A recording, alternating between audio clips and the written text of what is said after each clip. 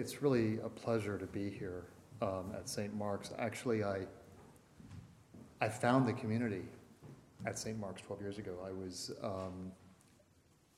at a conference in Cambridge, and I had a flight from Heathrow, and I had just finished reading The Good Heart, which is this wonderful book I'm sure many of you have read, which is the dialogue between Lawrence and the Dalai Lama.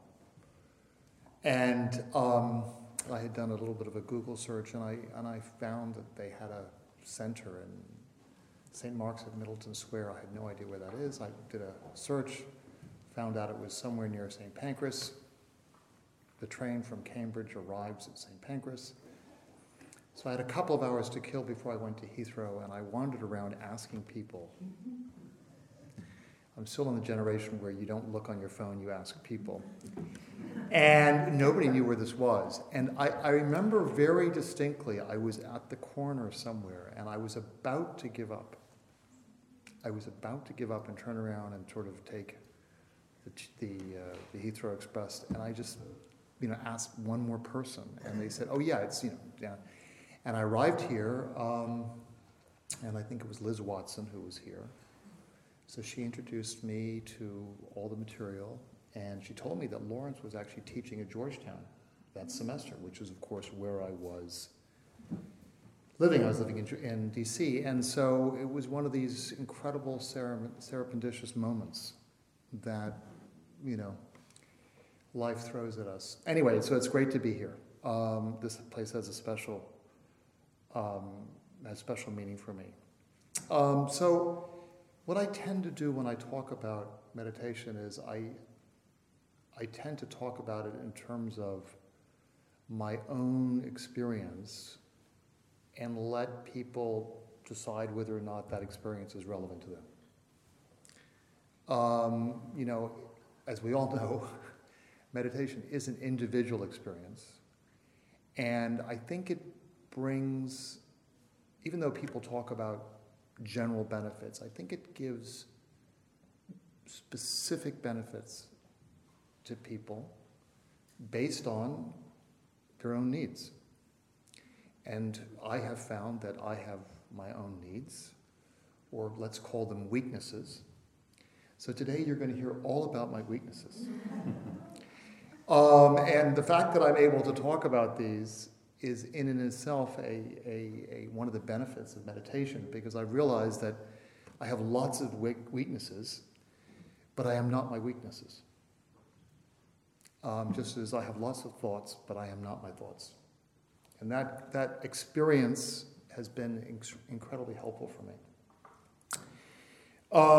As Kate has said, I worked at the IMF for 28 years, which is a long time, until last September.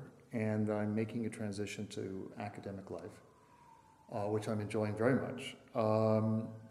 And for 14 of those years at the IMF, I was the general counsel, so I was the chief legal advisor to the managing director of the board. I managed a department of about 130 people.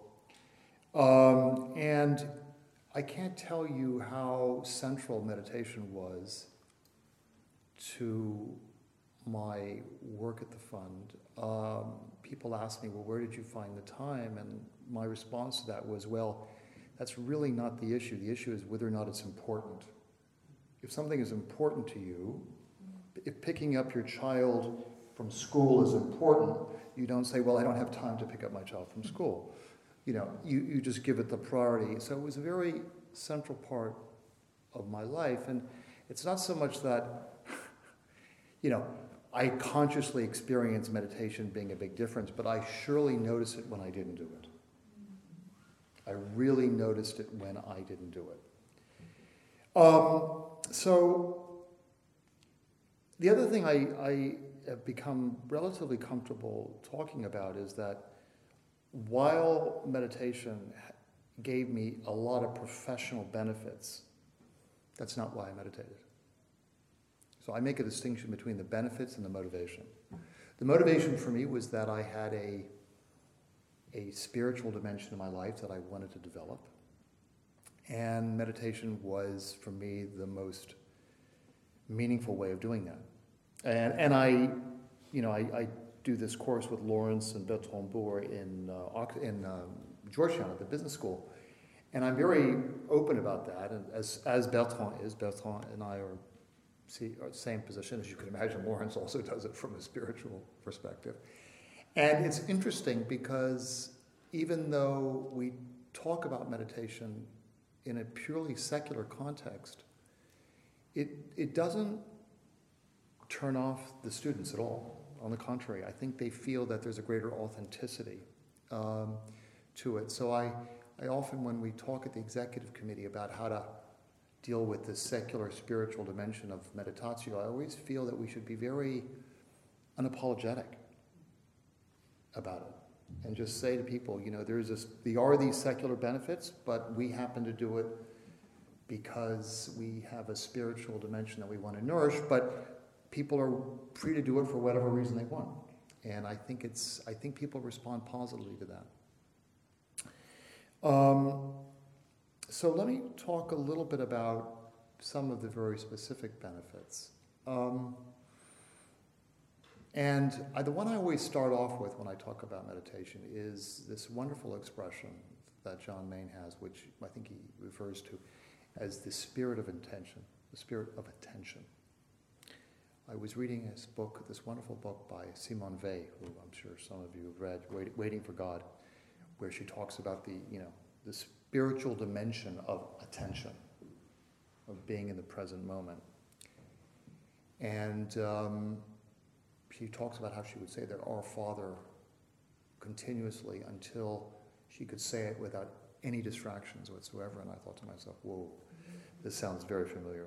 But for me, this became very important because I realized that trying to cultivate that spirit of attention outside of my meditation helped me deal with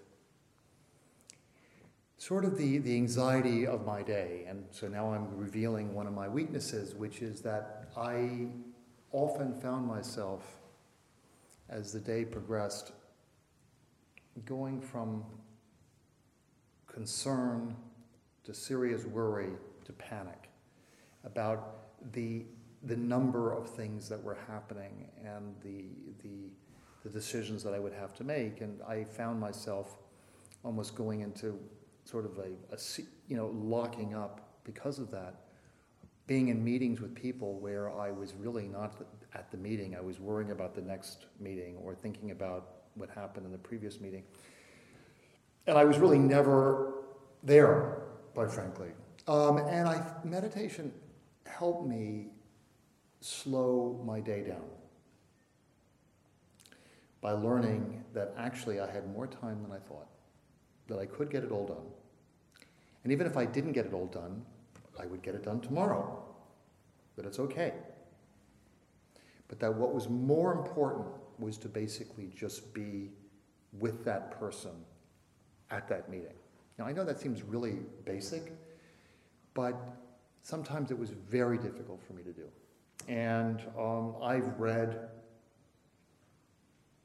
accounts of professionals in completely different contexts who have said the same thing in a way.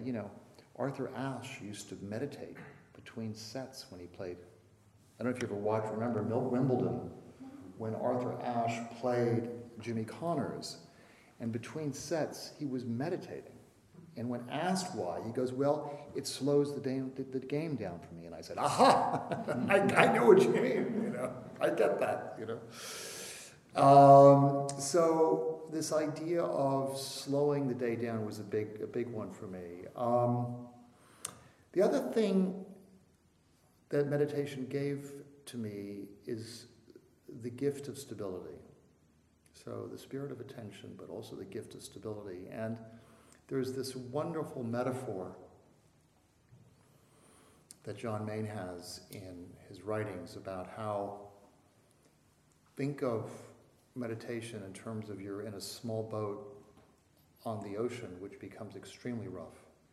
And this little boat is being buffeted about, but you drop the anchor, and the anchor descends into the dark stillness and hits the ocean floor and gives you that stability.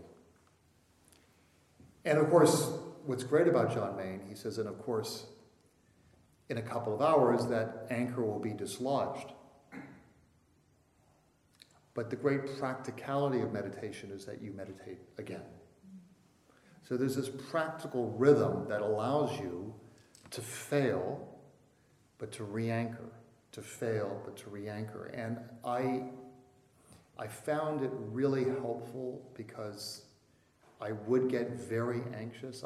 My staff used to tease me because, I would approach everything in my work as a pessimist. In other words, I always planned for the worst.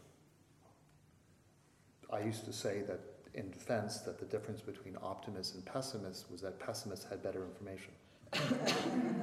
But I think I was just rationalizing my own anxiety. I mean, the economists have this expression, the central scenario. Well, for me, the central scenario was always the worst case scenario. And I forced my staff to basically constantly prepare for the worst. And, I realized that I had, and this was a function of sort of my anxiety of feeling that everything was going to go wrong. And, meditation would help me re-anchor during the day. And it's interesting, physically, the IMF actually had a meditation room. And it was great because the meditation room was in the basement. So I would go down the elevator to the red level, which was the deepest level. And I felt like, it was a great symbol for me of sort of going down.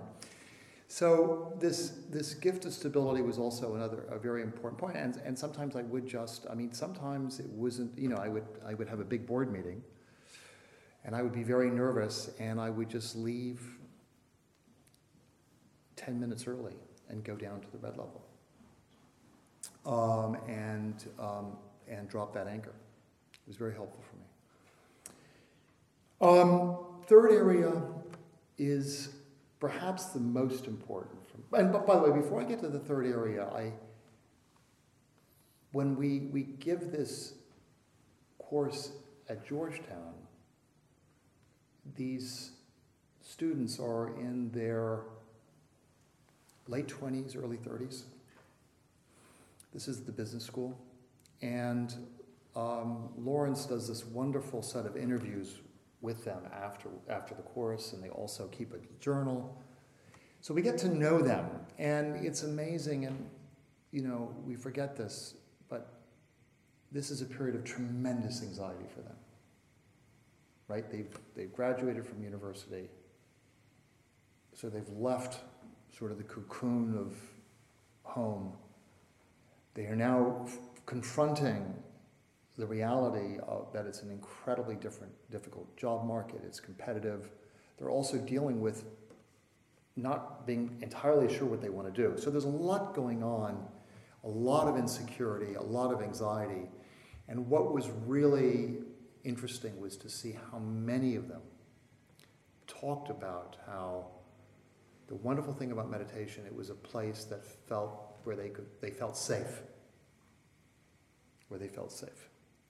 And they could achieve a degree of stillness.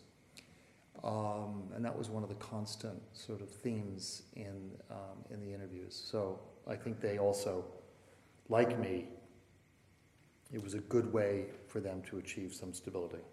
So, but the third area is, in some respects, for leadership,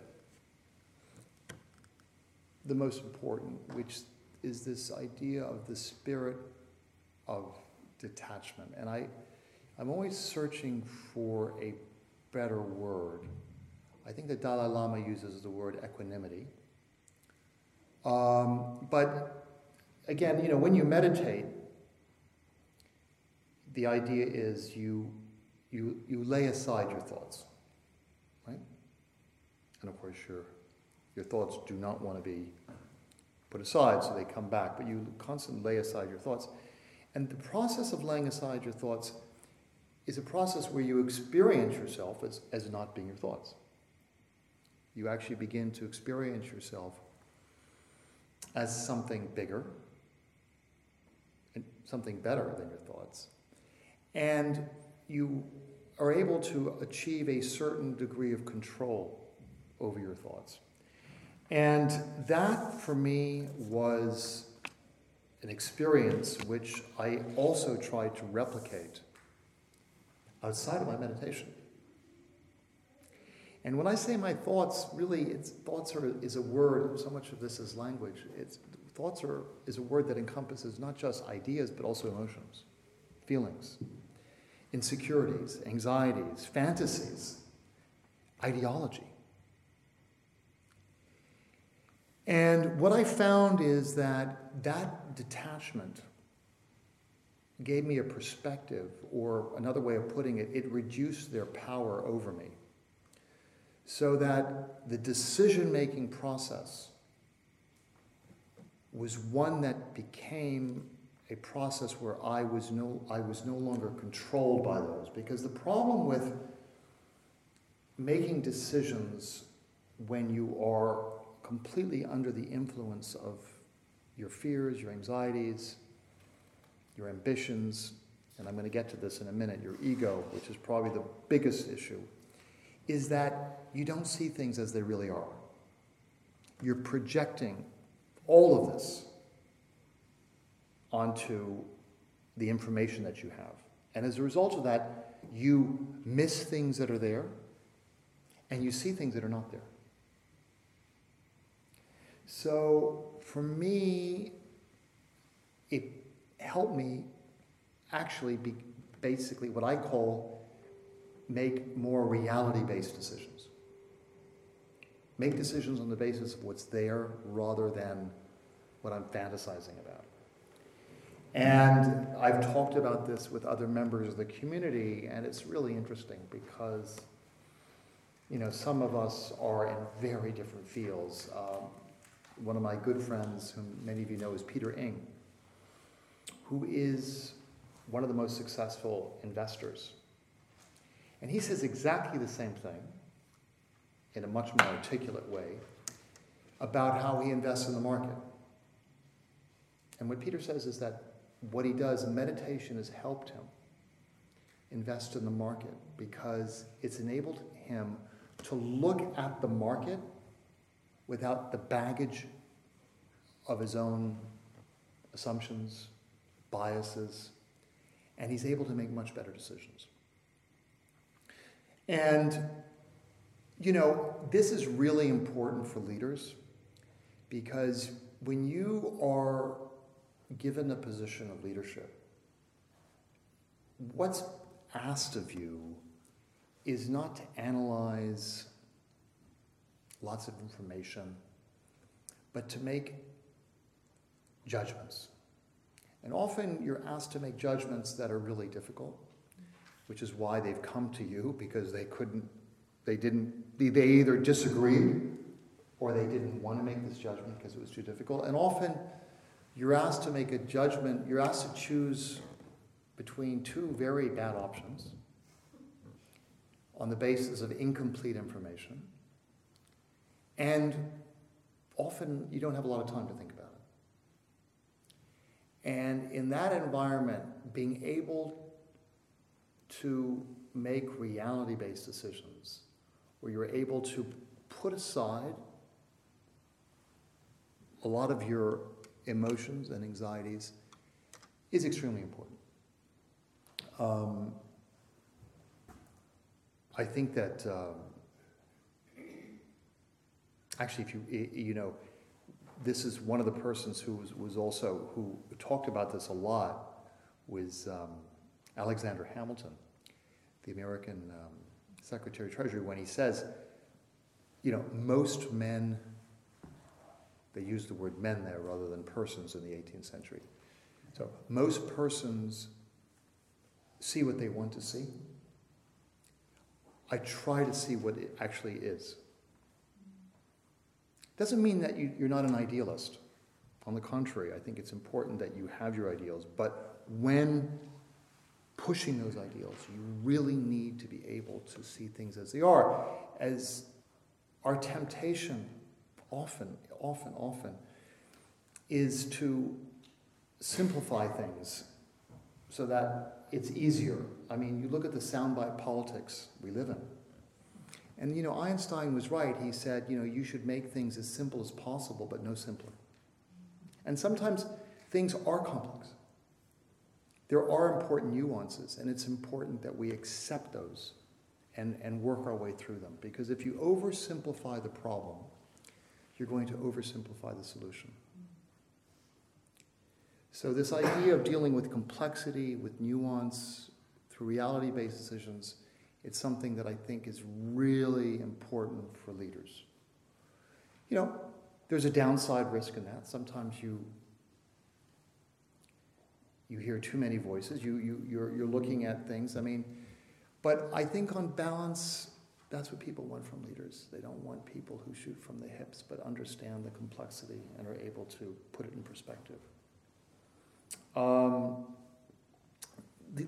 the other thing that you need to put aside, and this this deserves its own discussion, is your ego. Because this is perhaps the thing that I think interferes with good decisions amongst leaders more than anything else. And let's be frank about this. It's a self-selective process. People who exercise leadership are often people who have relatively big egos. That's how they got there. They tend to basically project themselves, feel that what they have to say is perhaps a little bit more important than what other people have to say.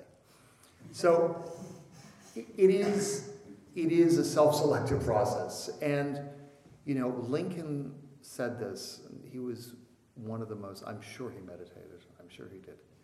He said that if you want all, again, he used the word men, all men can handle adversity. That's not the issue. If you really want to check a person's character, give them power. Because that's what's going to reveal who they really are. Can they control their ego? Or is it become just a function of their ego? And I think the leaders that are the most effective are those who fundamentally view their role not as being an exercise of power, but an expression of service, who actually view their work as service. And I have to tell you that there were so many times in the fund when there was an issue that would come up. And I learned this by reading this wonderful book by the Dalai Lama called Beyond Religion, which if you haven't read, I strongly recommend it.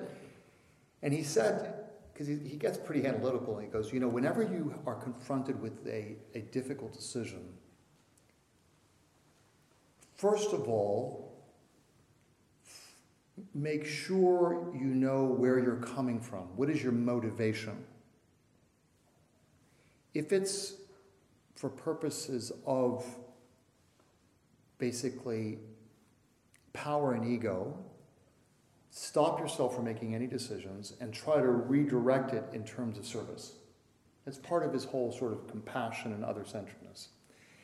And believe it or not, I would do that at the fund, and sometimes, an issue would come up, and my initial reaction was this something that would be good for my department? Is this something that would help me? Is this something that's going to, expand my power network in the institution? And I learned to be able to stop myself and say, but okay, so hold on a second. What is going to be the best for the institution? Now, I was not always successful, but I found myself doing that. And it was a very helpful check. And it gave me criteria for how to make decisions. And it was useful because working in an organization is a repeat game. And even though as a result of that, I would end up saying, well, actually, notwithstanding the fact that this is not going to be the interest of my department, I would recommend that we do Y for the benefit of the institution. And that would really surprise people. And in the long term, it actually gave me more influence in the institution because people felt that I was coming from a bigger space. So this idea of looking at your work, because I have to tell you, you spend most of your life at work. And, this idea that, I think Mark Harney put this extremely well in one of the speeches that he made, that you really can't compartmentalize your life. And you have to realize that the values that you have in your family life, the values that we have in this room as we talk about meditation, are values that you have to bring to your work. And then the final thing I want to talk about is the relationship with people. In fact, I think we're getting to that point, which is, and it relates to ego, is as a leader,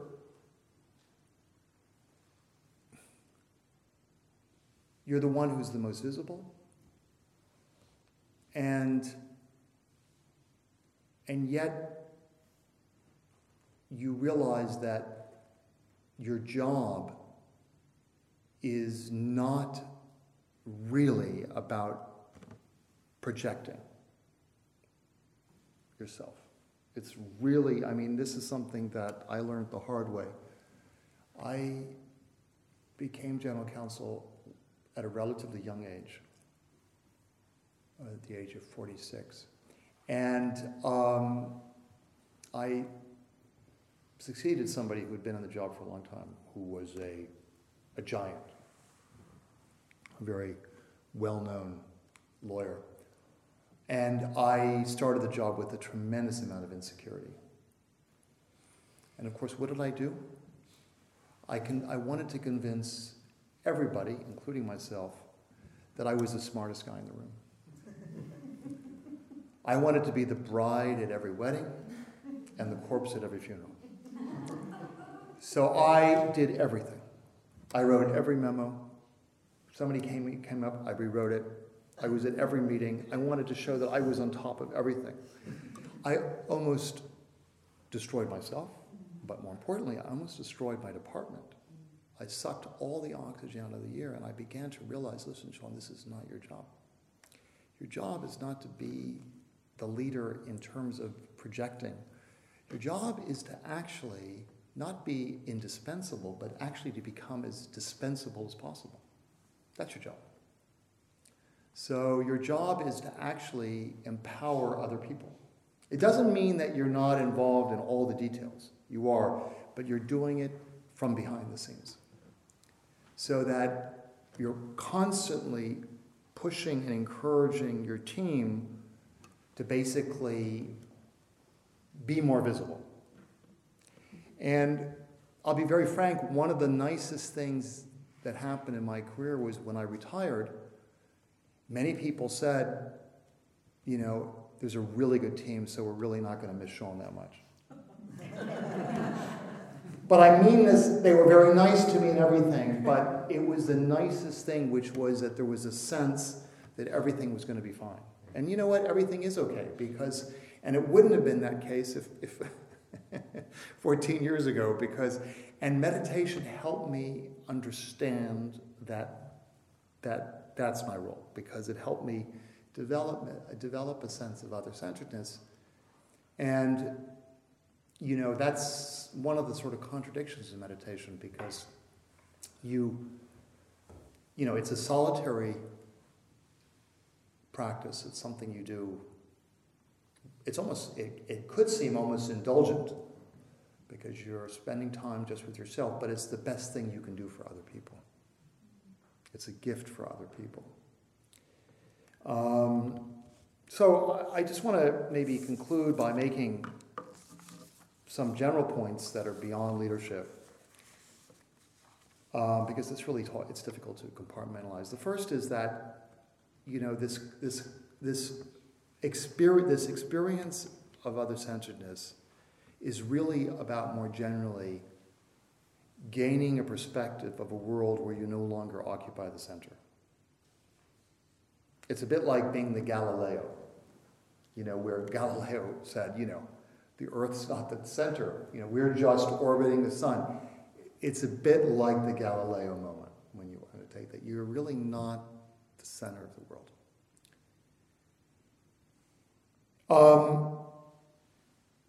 The second is, as I said, once you internalize that, you begin to realize that a lot of the meaning that you get out of your life is not by focusing on yourself, but actually by focusing on others. That you actually that's how you get happiness out of your life. And if you read Dalai Lama's book, he constructs a spirituality based on this concept of happiness through the exercise of compassion. And his whole approach is how do you develop a capacity for greater compassion? And of course, one of the tools that he advocates is meditation. The next thing I would say is that when you talk about all these issues intellectually, none of them really seem that novel. But the fundamental aspect of meditation is that it's not intellectual, it's experiential. And it's not achieved through the rational process, but through the contemplative process. And so this is why it has the power that it does. You actually experience yourself as being somebody bigger than your anxieties. You experience yourself as being someone who wants to actually empower others. And I think this is why, in some respects, it is a spiritual experience, because you experience this connection, which you will not get, at least I don't get, through any other practice. The fourth thing I would say is that it can be painful. One of the benefits of living in a world, your own world, with these fantasies and anxieties, or this idea, a non-reality based world, is that you can construct an artificial world that's very comfortable for you, where everything that happens you blame on other people. And we've all met people who are like that, partly because part of us is like that. And you always recognize it in other people because you recognize it in yourself. But, where something happens and you can blame it on others and you construct this. And what's painful about meditation is that it kind of forces you to take responsibility for things in a greater way. And that can be painful. But it's a less comfortable world to live in, but it's a world where you grow. And it's wonderful entries by John Maine where he says what would be terrifying in life is where you don't grow. And that's the greatest thing about meditation, is that you actually experience your life as a process of growth. Which, for someone in your middle age or late middle age, instead of experiencing your life just as aging, but actually experiencing it as a process of growth, is a very uplifting experience. And the final thing I would say is that meditation is liberating, because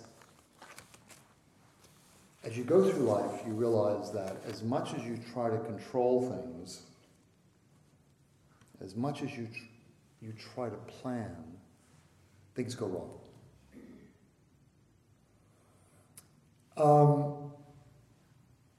And that can be really upsetting.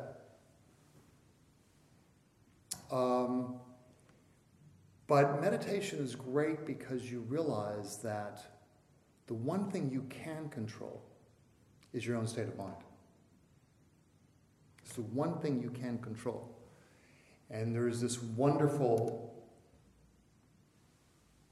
Buddhist writer, I'm sure some of you read him, Shantideva, who has this great metaphor of, you live in a house, you open the door one day, and the ground is covered with thorns. You have a choice. You can stay in your house. You can get on your hands and knees and spend your life cutting these thorns, or you can wear a pair of shoes. So his point is, don't change the world, change yourself. And to pick another philosopher is the John Wooden, who was the UCLA coach in basketball, used to tell his players, don't compare yourself to other people because you can't control them. You can't control them. Just compare yourself to yourself, or, and that's. I'm sure he meditated as well, because I thought that was a very spiritual point. So I will conclude there, and just to say that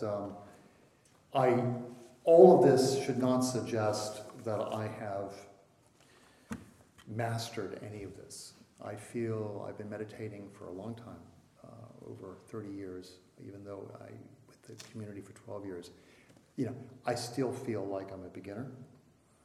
I feel I go backwards sometimes. I miss my practice sometimes. But it has become a part of my life that basically gives me this anchor.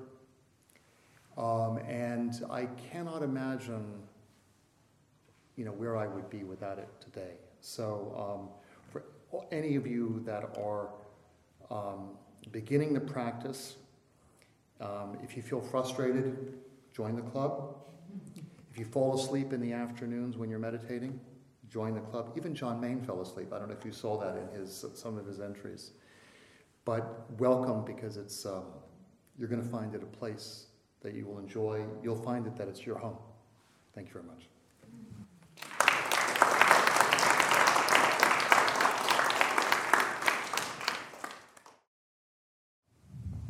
Yes, thank you very much for that. Very good. I'd like you to, if you could, speak a bit more about values, the values that are quite natural to us. I mean, one example I've heard is, our nature is like the sun, and it gets covered over. That's the ego. But when you let go, rays come out, and these are natural. And it seems like that's something to encourage both the leaders, and it helps the empowerment. Yeah, so I agree with that. I mean, I think that in my remarks this evening, I started off by talking about skills, right? Multitasking, better decisions. But as I progressed, I was getting into values. Compassion, integrity. I think it's really important, integrity. And integrity is a word that has, it requires, you have to unpack it. But I think authenticity is a big part of integrity. And people talk about different management techniques. I believe that none of them are important relative to trust. And trust comes from authenticity. If people know that you're not playing games, that you are who you are, even if sometimes you lose it and you get upset, if people feel that you're being transparent and open, they will trust you. So, it's, in my view, in my experience as a leader, I was much more effective if I was open and expressed my anxieties, my doubts, than if I was someone who was, and it's ironic because some people say, leaders should always project this incredible optimism. The problem is that I'm not so sure people trust people like that. Because I think that people know that things are not okay all the time. Doesn't mean that you're constantly in a therapy session with your staff. I don't mean that. But I do feel that being open, being vulnerable, being willing to admit you make mistakes. This is a big problem for leaders. Partly because through ego. is that they feel that if they admit a mistake, they're going to be smaller. What an irony. When somebody makes a mistake and they can't admit it, do they get bigger or smaller? I think they get much smaller. When they admit their mistake, they get bigger. So this idea of values, authenticity, integrity, I think is really important. So yes, thank you. You've worked so much on the international arena, and I just wondered if you could give some perspectives on where you think we are now in terms of what we see more and more of are the power plays, less of the servant leadership, less of other-centeredness in terms of recognizing we are one family, much more xenophobia. And at the same time, there seems to be a rise in consciousness of spirituality and meditation and practices. How do we tip that balance and cultivate, particularly amongst international leaders, more of this sense of other-centeredness? Yeah, it's a depressing time. I worked in an organization which was founded over 70 years ago on this idea that economic nationalism was destructive, that it was actually one of the major causes for the Second World War, because it creates an anxiety. And when people have anxieties, they look for scapegoats. So it creates racism.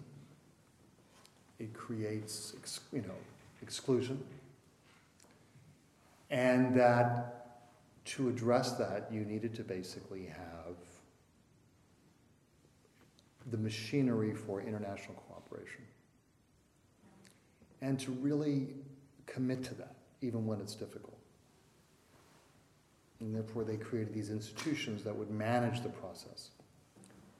And even binding rules, so that countries would be like, Odysseus in the ship between the Scylla and Charybdis, who would, even though they were tempted, they would continue to do this. Well, it's really tragic to see that the two countries that were the pillars of that, the US and the UK, have retreated from that, and that the politics have become so tribal. If they meditated, would it make a difference? Absolutely, in my opinion. You look at what's going on right now, and I do try to follow it quite closely, and the extent to which people have lost perspective on what is the common interest versus what they perceive as being their interest. This whole issue about power and everything, it translates exactly into that, right? So I think it's really tragic. But I do believe, I really do believe that this is a blip. That we are not going into a long-term decline, and that both the US and the UK will revert back to a degree of decency on these issues. Why do I say that? I know my own country better than the UK. In the US, I believe it because I think that when you look demographically at the United States, it's a much more diverse and tolerant country, and that is the critical mass that's growing and growing and growing. And therefore I view what's going on now as almost being the last gasp of a dying ideology. This is my own perspective. I can't speak to the UK. So I am optimistic that things are going to get better. But I think that the promise, Inga, is in the diversity. and the fact that there's, people learn to be tolerant and progressive. So.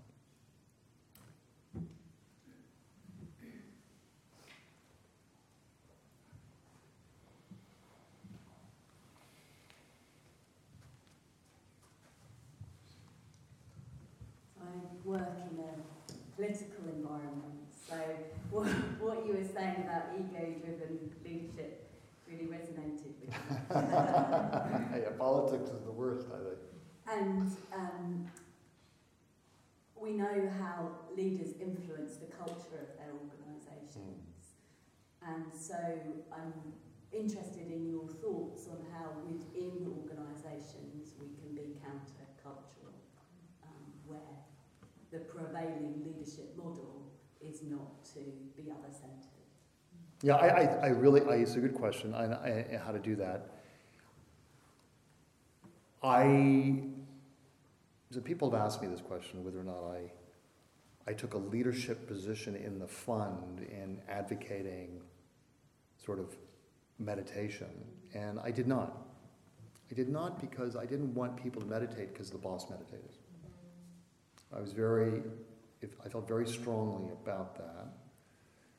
Invariably, people would find out that I meditated, and if they came to me and asked me about it, then I would sit down with them and encourage them to meditate.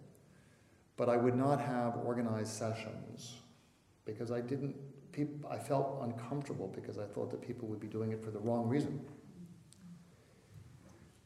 I think leading by example is the best thing you can do, rather than try to proselytize when it comes to leadership habits. I think what was great about the fund is it had its share of egos. But fundamentally, the great thing about the IMF was that it was a team-oriented place. You succeeded in the fund when you worked well with other people. If you were a whiner or a peacock, you didn't do as well. And that was the culture of the institution. And we did have our whiners and we did have our peacocks, but generally the ones that did well were the ones that learned how to work with people.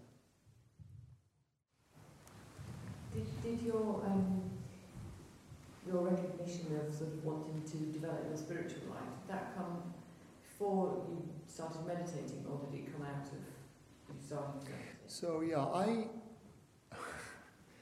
I was brought up a Catholic. I had a mother who was half Portuguese, half Spanish.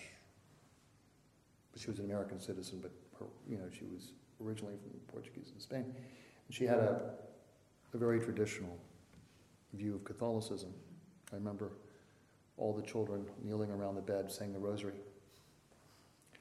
I was sent to an English boarding school, a Jesuit school, a place called Stonyhurst, which, if you've ever read Portrait of an Artist as a Young Man, which takes place in Clongowes. Clongowes is the sister school of Stonyhurst in Ireland. And when I read that, it was like, my God, I was reading my school days, where religion was very much about instilling fear and sin. So it was a powerful experience for me, but not all of it was negative. Not all of the feelings were negative, but I had this very specific religious upbringing. And like many people, when I reached the age of maturity, 18 to 21, I completely rejected it. And I went on my own. And I began to realize, probably around the age of 26, 27, that I was missing something. It happened that I had just become a lawyer, and I was working in New York and then got assigned to live in Tokyo for 3 years. So I arrived in Japan, and I was on my own. I felt quite lonely.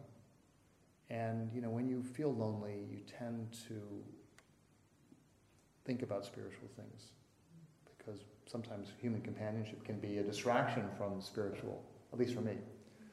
So I found myself searching spiritually, and I discovered meditation, through Zen practice, but completely unrelated to Christianity, And I found it very powerful, but I was still missing something. I didn't realize it completely, but I was still missing something. And so I came back from Japan, I worked at the fund, I continued to meditate in sort of a non-Christian tradition until I read The Good Heart. In fact, it's serendipitous. That book is staring me in the face right now. There it is. That book. And that was when I said, that's it. I'm going to be able to take this contemplative experience, but root it in my own Christian identity. And you may remember that one of the first things that the Dalai Lama says in that book is that don't switch your religions. It's, the religions, it's like this, the Jungian collective unconscious. There's a deep reservoir, there's a deep experience of your own religion that you have. Use that and redirect it in a way, and that's what meditation has allowed me to do.